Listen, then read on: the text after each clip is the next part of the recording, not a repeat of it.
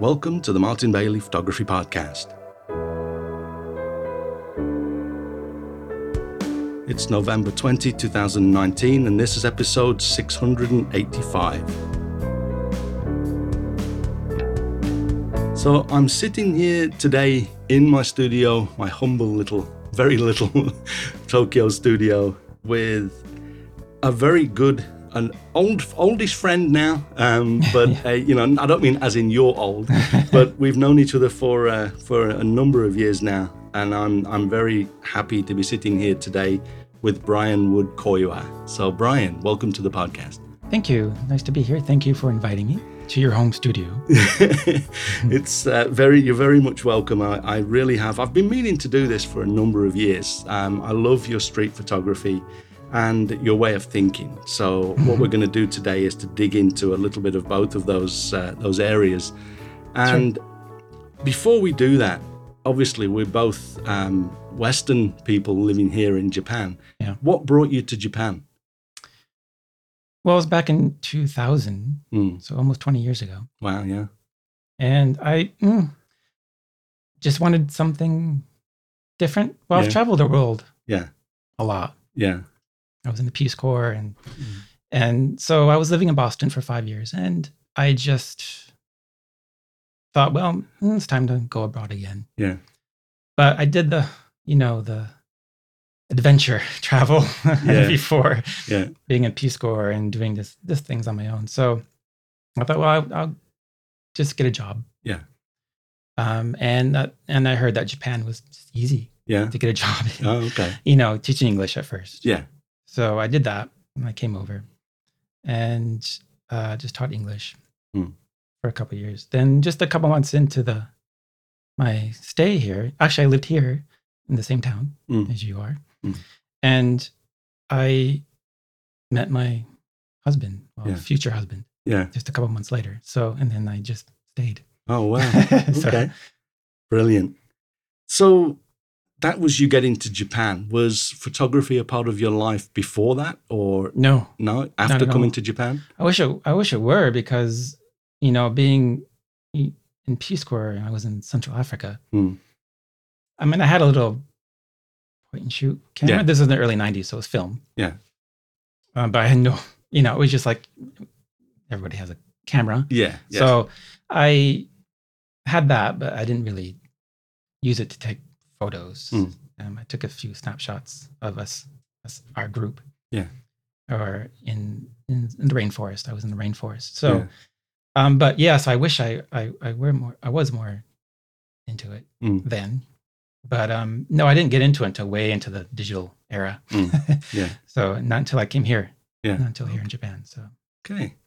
I guess, for me, I got into photography in my teens, and I did a bit as I started to walk in the hills in Derbyshire in England, but it was coming to Japan and the totally different culture and everything that really lit a fire for me on my photography as well. So I can totally understand that. So tell us about your main photographic genre. What do you really enjoy doing in your photography? It's kind of difficult. I guess the very broad genre is street photography. But I've kind of, I've thought about it, and I'm a very shy person. So I'm not one of those people who gets right into your face and takes photos.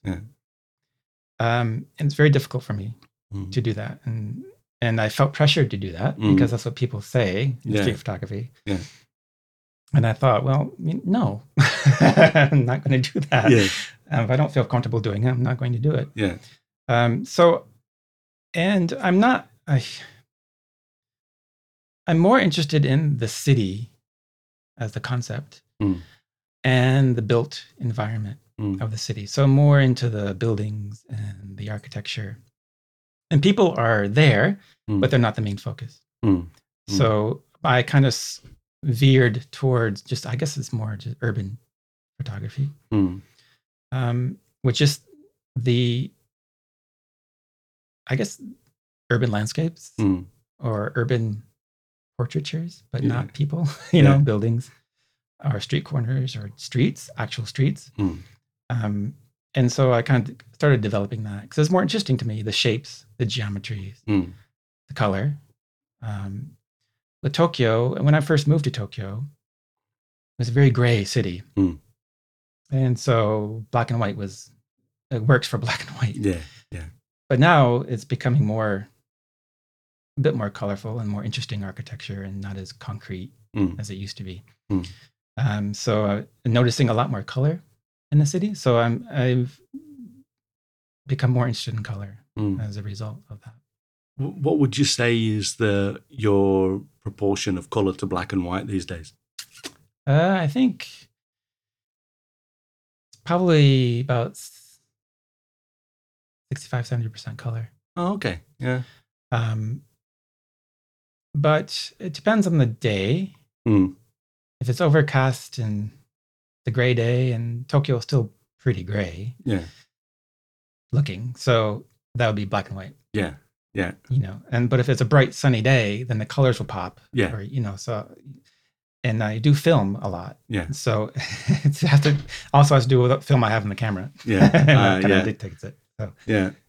So you've, as you say, you're using film, and I have to thank you once again. A few weeks ago, I spoke with a mutual friend of ours, Jack Derner, and we mentioned in that as well. But you'd put me onto the lab box. It was, a few weeks ago we were talking as we often do by email, and you mentioned the lab box, and I think I'd ordered it before I finished reading the end of your email. A little bit, as is often the case with me, I was a little bit too hasty, and because then later you told me about the spindle, so I had to get another package over from Hong Kong, which is where I found that sort of one of the nearest places I could get one from. But I have absolutely fallen in love with that little genius device. So I want to thank you for telling me about that. Sure. I didn't use it. I haven't even used it when I told you. So. Yeah. Well, you've used it now, though. Yeah. We've both been developing film in that over the last few days, really. Yeah. And I just literally a couple of hours ago released a video of my first attempt. And you'll see behind you there is another film. I actually sat down today without the video cameras and without the need to make a video, and just sat and went through my second roll with the lab box. And it was almost like a meditative experience. I just got all of the chemicals ready, loaded the film, and just sat there cranking every 20 seconds or so for 10 seconds. And it was almost meditative. I found that it was so much more fun. And have you ever used the Patterson bag? And no, I mean, that was the lab box was the first time I ever developed anything. Oh, wow. So that's even better. I mean, I used the Patterson bag, and I know a lot of people like them, and I definitely don't want to necessarily knock them because they've been the way for people. It's been a great entry, but I feel as though the lab box is just, for me, exactly what I was waiting for. So really, I thank you for telling me about it. And the whole bag blindly doing that. I just did not interest me. Yeah. So, well, you watched my video from 4 years ago, right? I mean, it wasn't a lot of fun. But the lab box is. It's as easy almost as loading. You've just watched me load my first film in my Yashica for 4 years, putting it in the wrong end of the camera and everything. So I shouldn't really say it's as easy as loading the film, but it really is a very easy process. So I'm really happy with it, and I've got some nice photos coming out of it. So it's all good stuff. I like it because I know the Patterson's kind of portable, but this is very portable. Yeah. And I do the continuous. I only fill it halfway up. Yeah. And I do the continuous agitation, so I Yeah. don't have to worry about timing and all that. Just do it. Yeah. And it's great because we have a dog, and when I'm doing it, he's getting into something. So I have to pick up the box while I'm cranking and yell at him, while I'm cranking around, agitating. Yeah. So I can move around and do other things. Because it takes, like I did a roll a couple nights ago, and it was called for 12 minutes. Yeah. Cranking, Yeah. which isn't that bad, really. Yeah. I thought it'd be, oh my God, 12 minutes. Yeah. But with the crank thing, Yeah. the added extra. The optional crank. Yes. Yeah. It wasn't that bad at all, and it went by fast. Yeah. And, Does your crank squeak as you? Yeah. It makes it's a bit annoying squeak, isn't it? So yeah, brilliant stuff though. So you're doing sort of just over half is, I guess you're having to send your color film to the lab, right? Yeah. So recently I've been doing more black and white because I wanted to practice developing. So I'm doing more black and white now. But yeah, I just go to Yodobashi here. Yeah. And just, I have one developing right now. Yeah. It takes a long time. Does it really? Well, I get a I forgot the English word. Contact sheet. Oh yeah. And so that takes a long time because I have to send it to, I use Kodak Ektar. Oh, usually. I see. Yeah. But the contact sheet has to go to Fuji. So it takes another week. Yeah. Well, Fuji are pretty much, I mean, they're like, I was looking through a scanning of my original manual for my Yashica, and at the end, it's got the films that you can use with, it's like a list of recommended films. And in there was only two that I recognized that I thought initially were still in business, and that's Kodak and Agfa. And I checked, and Agfa actually closed their doors about a year and a half ago as well. But at the time, Fujifilm was not on that list. So I thought, well, Fujifilm weren't even around making film then. I think it was like 40 years ago when that camera and the manual was made. But I looked, and I actually found that as some companies closed their doors, this resurgence of the popularity of film, Fujifilm are actually releasing a Mark II of their Neopan film next week. Acros. Yeah. And so I'm thinking, well, Neopan, I used to use that. It would have been almost 30 years ago now when I first came to Japan. Love that film. And they're saying it's almost grainless. Yeah. So, and the wonderful thing is, having spent 2 or 3 hours trying to figure out what chemicals I need to process with the Fuji chemicals, and thinking, I don't really have the space for 2 complete sets of chemicals. I looked online and in the Massive Dev app, and you can develop it with the DDX that we've been using as well. So yeah, it's all good stuff. Yeah, Acros is probably my favorite black and white. Really? And they discontinued not even a year ago, I think. Yeah, but that's probably because they knew they were working on the Mark II thing going on there. So I don't know when they're bringing it back, but I heard they're bringing it back. Yeah, it's I've got 2 rolls ordered. It's supposed to be November 22nd is the day the new Mark II version here in Japan. Here in Japan.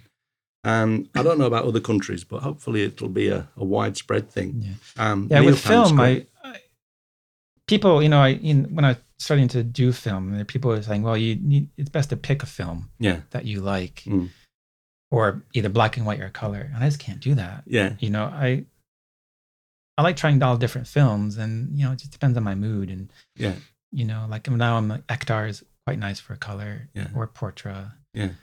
Fuji, I'm not so keen for color. Yeah. And for black and white, it's Acros or I guess Tri-X, but Tri-X is kind of I've the roll that I've got there is Delta 400, ISO 400, and I've earlier this week I that was a Delta 100. The one I did before that was HP5, and there's a definite increase in the sort of, I want to just say resolution, thinking of from a digital perspective, but they're much sharper images with the Delta over the HP5. So I just used the Delta 100 as my last one I developed. Yeah, it's beautiful film. I like 100 films, or 400 is very convenient. Yeah, so but I like the 100 look.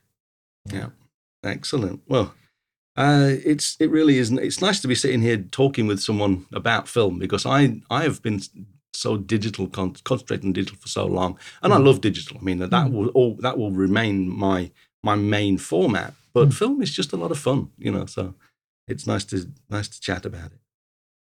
So, in your photography, you your coined, I don't know if you coined the phrase, but you referred to your website's Urban Weird. Yeah. Urbanweirdphotography.com, is that? I think it is. Yep. Yeah. So Urban Weird, I mean, that whole concept, you talk about on your website about the Japanese concept of wabi-sabi and how that all ties into your Urban Weird concept. I'd love to talk a little bit about that. So talk a little bit about you sent me a document, and I think you've got this on your website. You were talking about decadence and banality, or the banal. And I love the way you talk about those things. Just tell us. I mean, what does it mean to you? Well, yeah, I was just writing this down. It was just more of a stream of consciousness kind of thing. So I was just trying to figure out, as many photographers do, trying to figure out their style or for me, my philosophy in photography. So I'm very conceptual when it comes to photography. So I was trying to think of, concepts to match with what I've been doing with photography. And I started with the word weird beginning and what that means. And so it comes from literature called New Weird literature, which is in the beginning of this century. Yeah. It was popular. And it's really weird urban fantasy, but urban fantasy now it means Twilight kind of vampires in the city kind of thing. Yeah.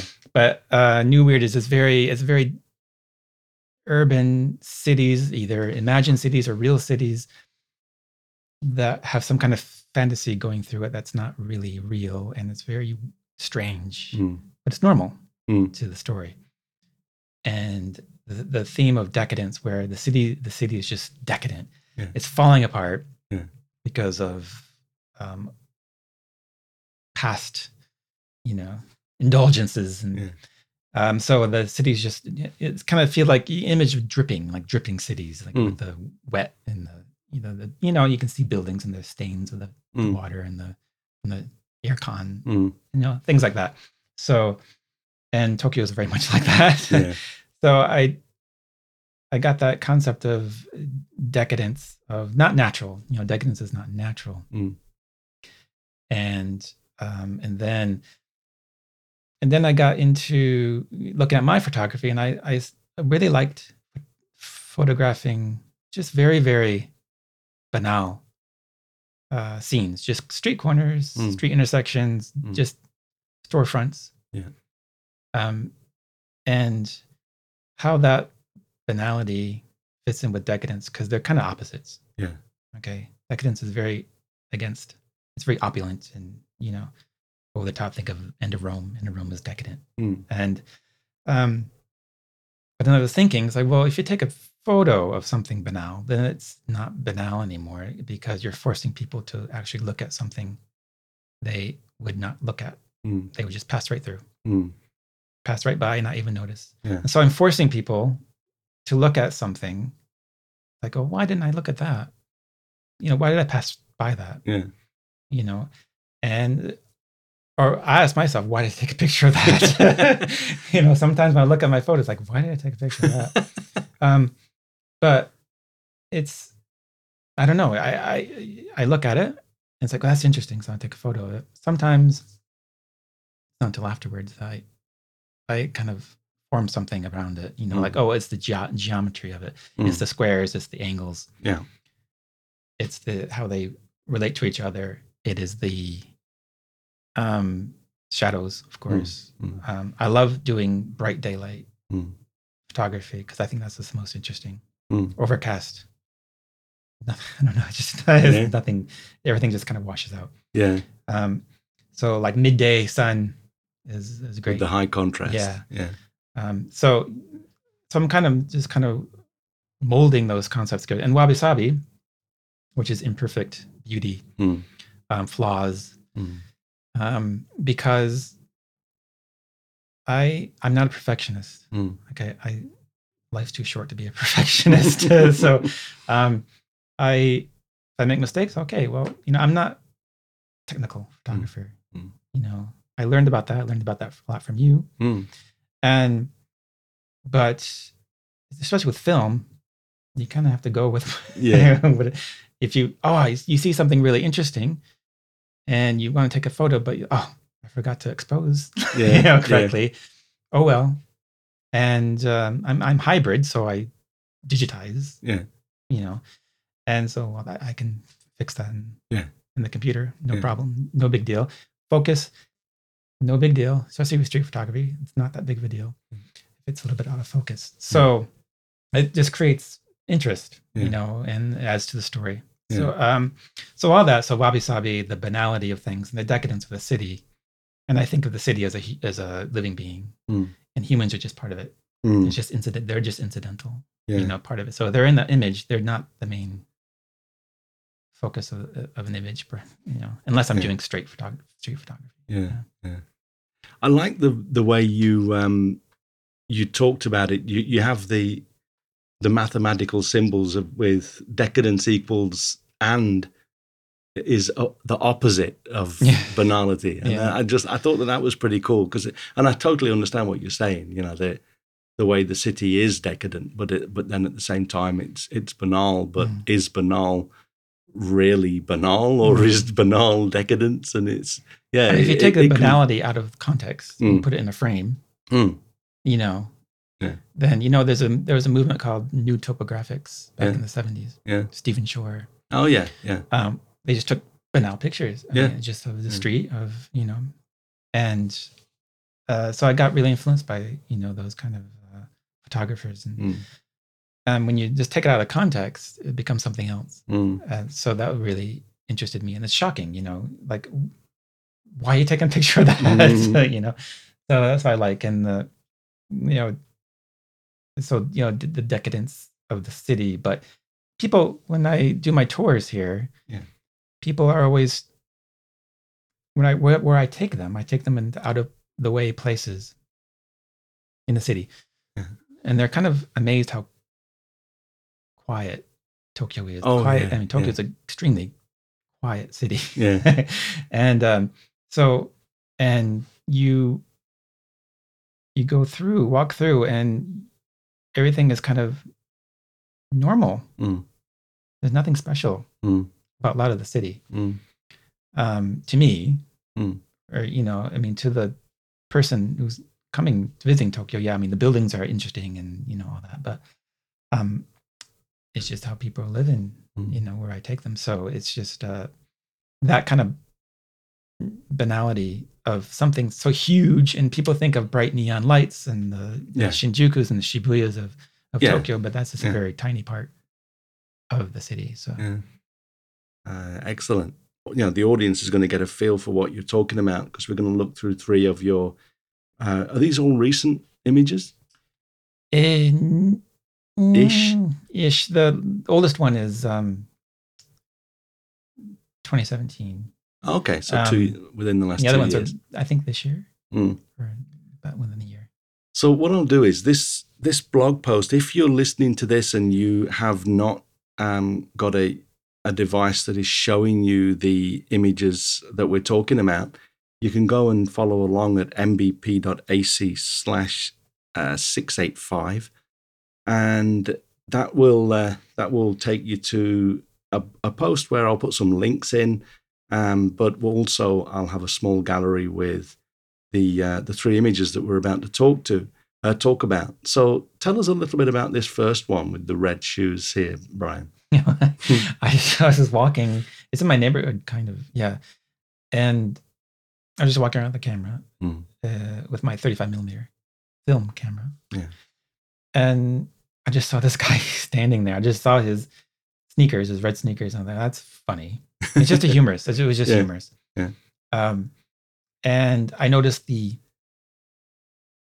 shape, the angles of I don't know what that was, like a staircase maybe? That he's standing behind. And so I stopped, and I kind of backed up, and I just kind of framed it. So, because I went ahead and saw him, but I was like, okay, that's not so interesting. So I walked back, and because he's just looking at his phone or something. And so I just took that picture because I thought it was funny, and the geometry of it. It looks like the building has feet. Yeah, so. I like the way. I mean, they look like two bricks. It's almost similar color to his shoes. It's as though you've got some the mirroring of that. But also, as you say, I like the geometry. I know that I've seen a lot of your work, and I'm going to put I'll put a link in the blog post for people to go and check out your street work on your website as well, because much of it is, some of my favorite images are yours, like the woman with the umbrella that you did that. And what was the other one that you did? You have one shot where it's a couple behind a polythene sheet. Was it? Yeah. They were eating. They were in like one of these. Yeah. That's one of my favorite photos of all time. I absolutely love that. So I definitely urge the audience to go and check out your work on your website. And that was with Portra. Anybody interested? That was Portra film. Which camera was it? The Leica MP. Okay. So what size are they? Are they like medium format or no 35 mil? Yeah. The M, it's not the N-P. That's a digital. It's the MP. I see. Film. Yeah. So it's the only film one they make still. Yeah. They still make it. It's not old. It's like 2003, I think. Oh wow. Camera is. Yeah. So tell us about this next one with the plant. Well, that I just noticed the poor plant, and I don't know. I guess it comes with the city. I always think that objects have feelings, and they, like what is that poor plant thinking, and why is he there? Why is it there? And it looks kind of sad, but then it looks like it has company with all the cracks of the old decadent. Building. It looks like I was going through a few earthquakes. And patched up. So it was just it's in Shinjuku area, Shinjuku ward.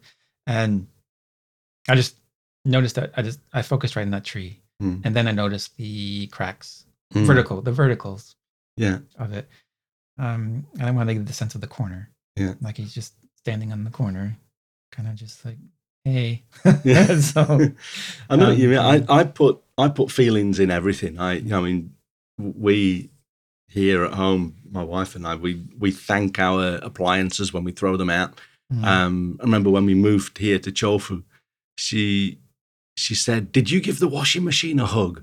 And I'm like, I just thought, and we do it all the time. But were you consciously sort of framing it so that you could see down the street here as well? Yeah. It's nice having that bit of a view of Tokyo. Like you say, the city and the grayness that attracts you to it.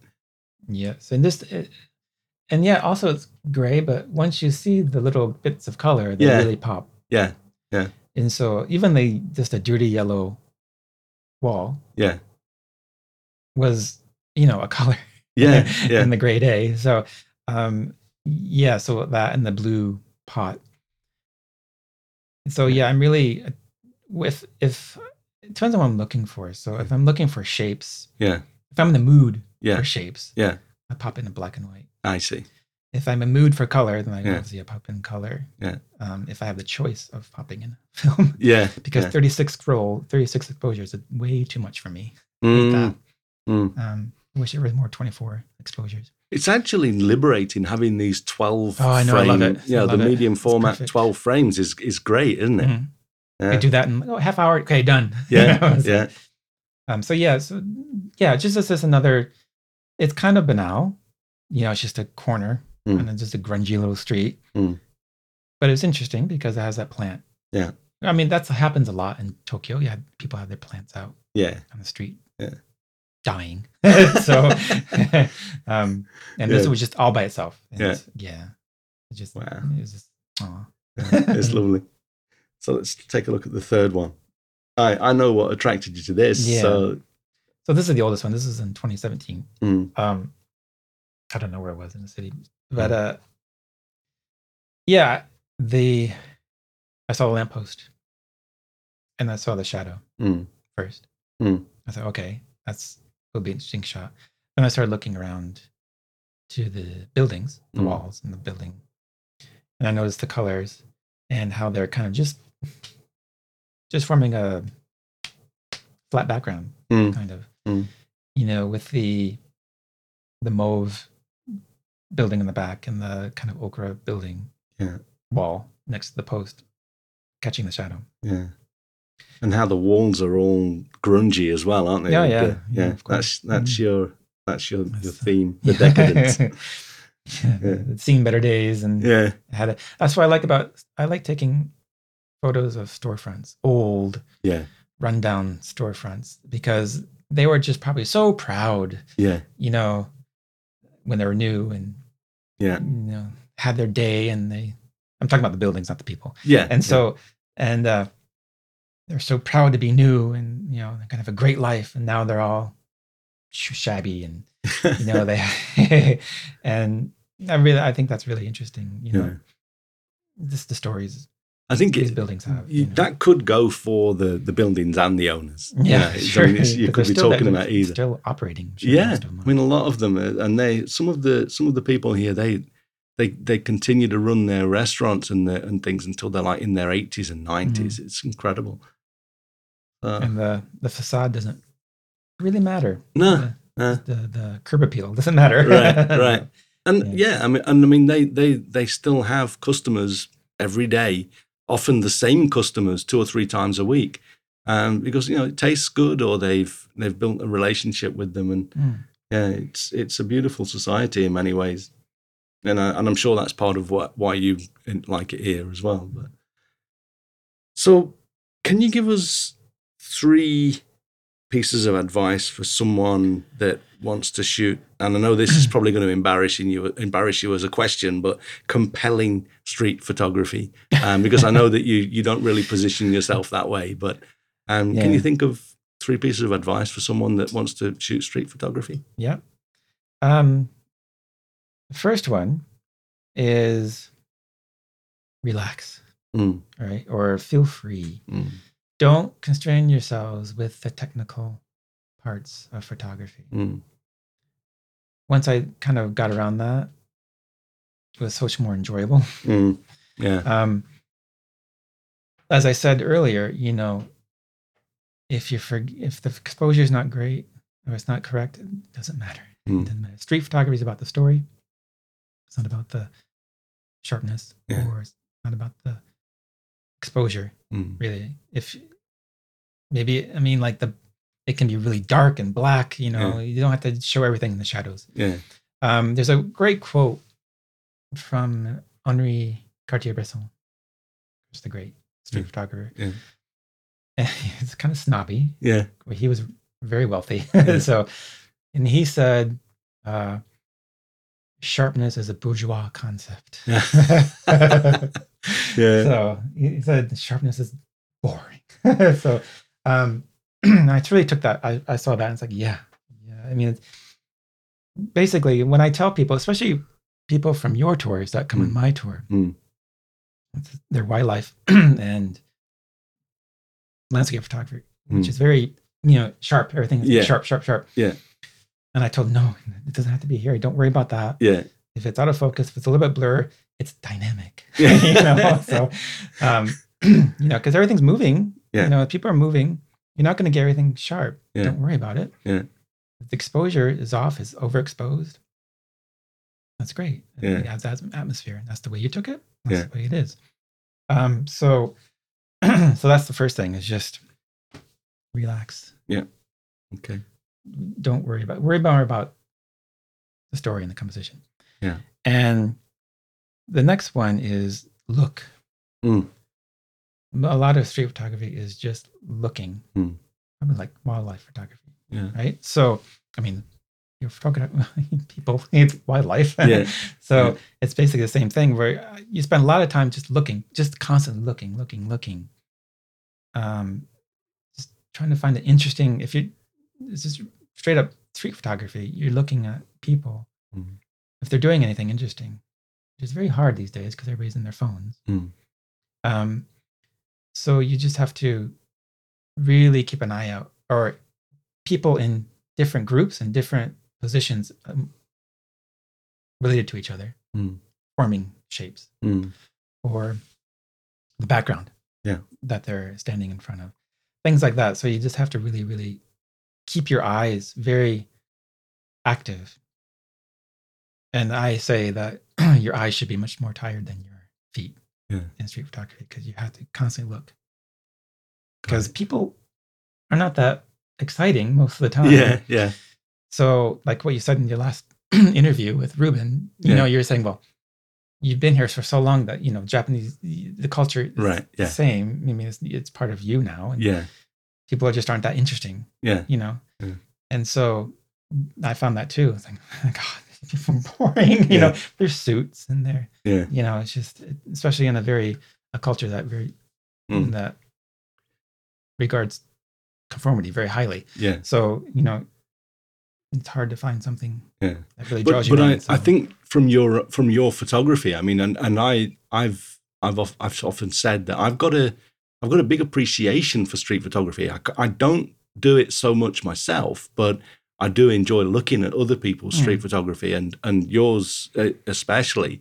And I think that, you know, there is the conformity and the suits and that, and you build that into a lot of your work. And there's one photograph on your website. I think it's on one of the main photos at the moment, with the bars in the background, or look like the bars on the window of a building, and then a guy standing there in a suit. And that is so Tokyo and sort of Japan. So, and I don't mean in a stereotypical way. I mean, it's a really nice depiction of life in Tokyo. And so when you see it and use it that way, it's definitely something that I think adds a lot to your photography. Yeah. The whole salaryman, which that'd be a horrible life. So, that interests me because it's something I don't understand it. And I think there's also a certain amount of banality in there as well. I mean, and that's kind of like a sub project I always have, you know, the plight of the salaryman kind of thing. So excellent. And that you had one more? Was that that's two? So this one I've been mentioning throughout. It's like, you know, story tell. So always think of a story about, because that's the main thing about street photography is a story. It's not the technical, not the sharpness. Depends on the person you're photographing. Maybe it's not the composition either. So, but it doesn't have to be the story that the person is telling. It's the story that you're telling, and a story that you can make up. Like if it's like that photo I was telling about the plant. I just made that story up. You know, this lonely on the street corner. You know, lonely plant on the street corner that's like, you know, just discarded. And so that's a story that I told myself. About why, you know, I took that photo, that just regular, just kind of banal photo. But it has a story. If you have a story that you can tell yourself or to somebody or make up a story about it, then it becomes more interesting. You know, so. You know, I think that stories are a huge part of many aspects of life. I'm as you spoke there, I'm recalling a few weeks ago, not in my photography, but in my very poor attempt at music, one of the synthesizer softwares that I use brought out a version 2, and it was a free upgrade. So I grabbed it, and as soon as I started playing one of the patches or the presets, it was like a really funky sort of keyboard, and it led me instantly to a melody and a rhythm that it's not something I'd done before. And as I trying to make this as short as possible for a photography related podcast.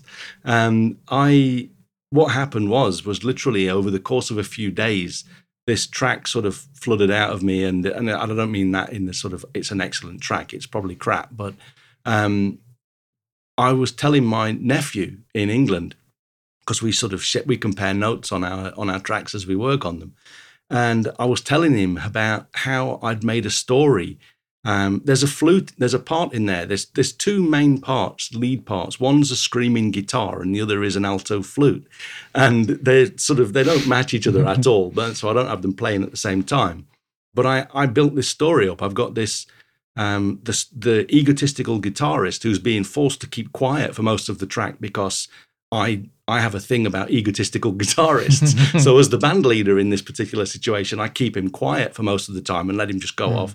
But then the flute player, or the flautist, I believe you call them, is this like 6 foot tall, slightly overweight guy who's blowing on it way too hard. And I was literally, I was pushing down on the keyboard. I have an expressive keyboard, and I was pushing down and making it sound as though this guy was just going crazy on this flute. But I built this whole story up, and that helped me to form the track. So I think that, in many creative pursuits, building a story, and even if it's completely fictional or built on, with photography, more of visual clues. In this, I guess it was audible clues. I was building a story up, and it helped me to complete probably my. It's still, like I say, I know I'm not brilliant at music, but it's probably my best track so far. And a lot of it was about the story that I built into it. So I'm starting to get a bit of an appreciation for that in music as well as photography. But story, yeah, is totally important. And so, great point, your third point there to finish on. So we've talked earlier a little about, you mentioned your private street photography tours, or your tours around Tokyo, and I often recommend your tours to the guests that come over for my winter Japan tours. Yeah.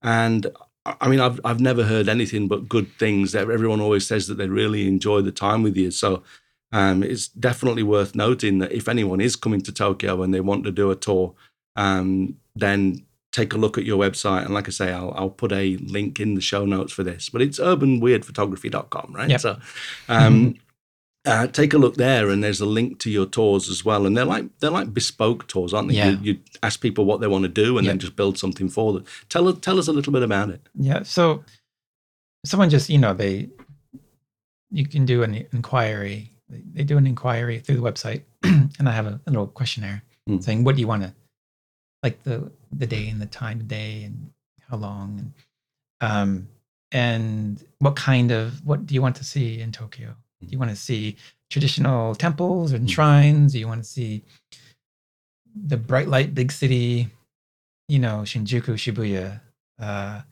or old school Tokyo, which is probably the most popular? Or grungy. Yeah. Well, grungy is kind of, all of them are kind of grungy. It's kind of everywhere. Yeah. And so I did that, and I respond, and then I kind of ask them, because I usually pick them up at their hotel if it's in the city. I see. Yeah.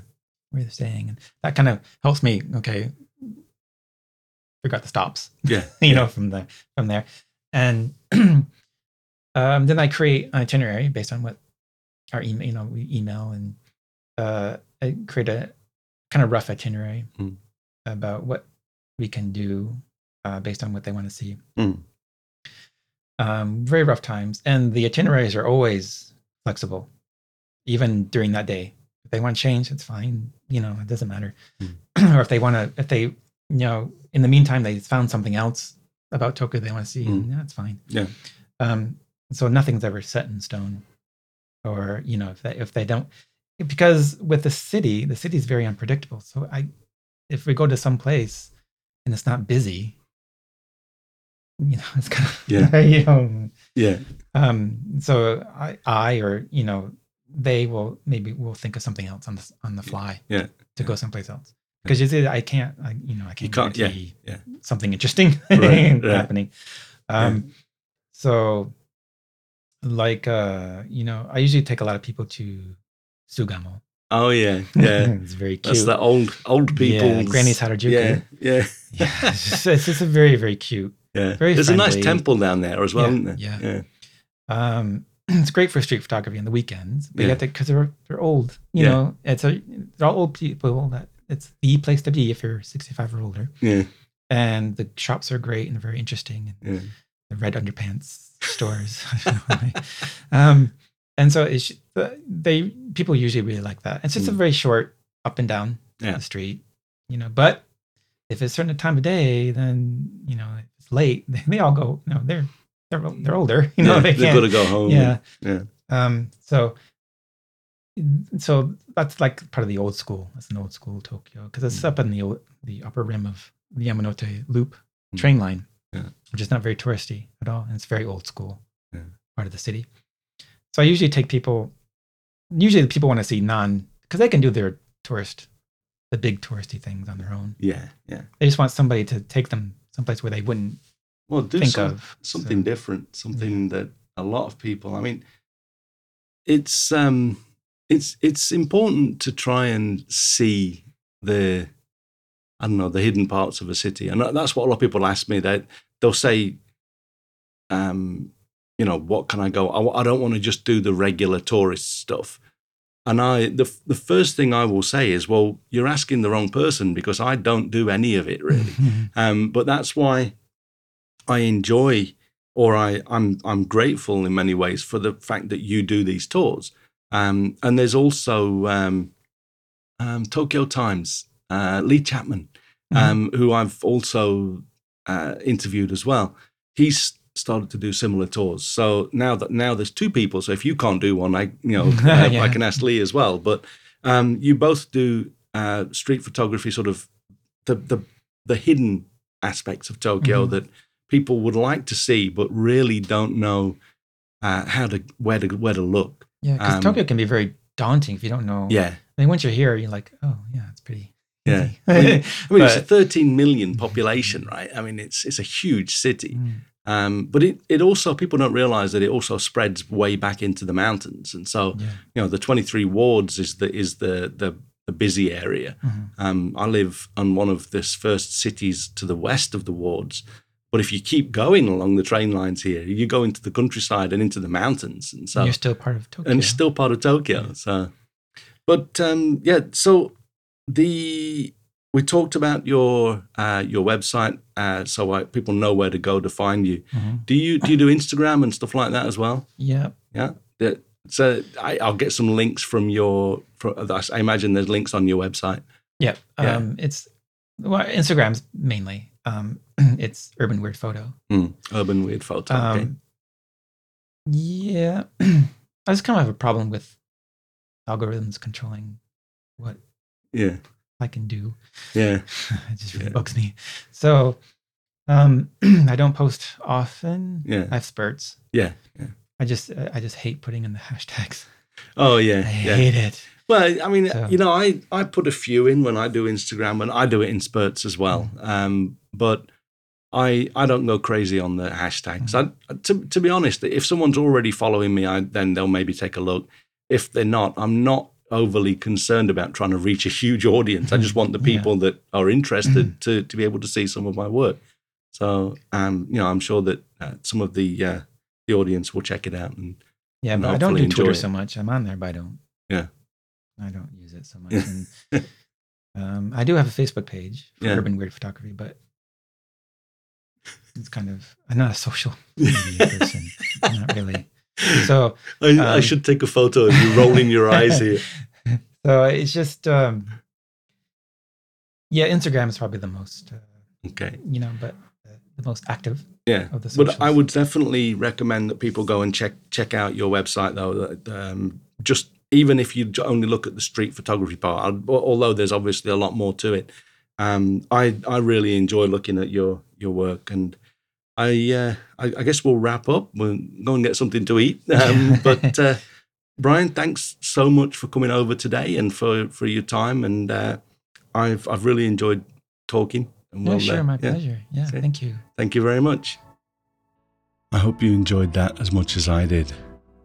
Just a quick reminder that you can see the images that we spoke about and the links, etc., in the blog post at mbp.ac/685. So please go and check that out. Thanks very much for listening today. If you enjoy this podcast, please share a link with your friends. Subscribe in iTunes or your favorite podcast program to ensure uninterrupted delivery. If you have a moment to rate this podcast or leave us a review in iTunes, that helps to keep us relevant in the huge number of podcasts out there now. You can find me on Facebook, Twitter, LinkedIn and Instagram, and links to everything that I'm up to are at martinbaileyphotography.com, so do drop by and take a look. I'll be back next week with another episode, but in the meantime, you take care and have a great week, whatever you're doing. Bye-bye.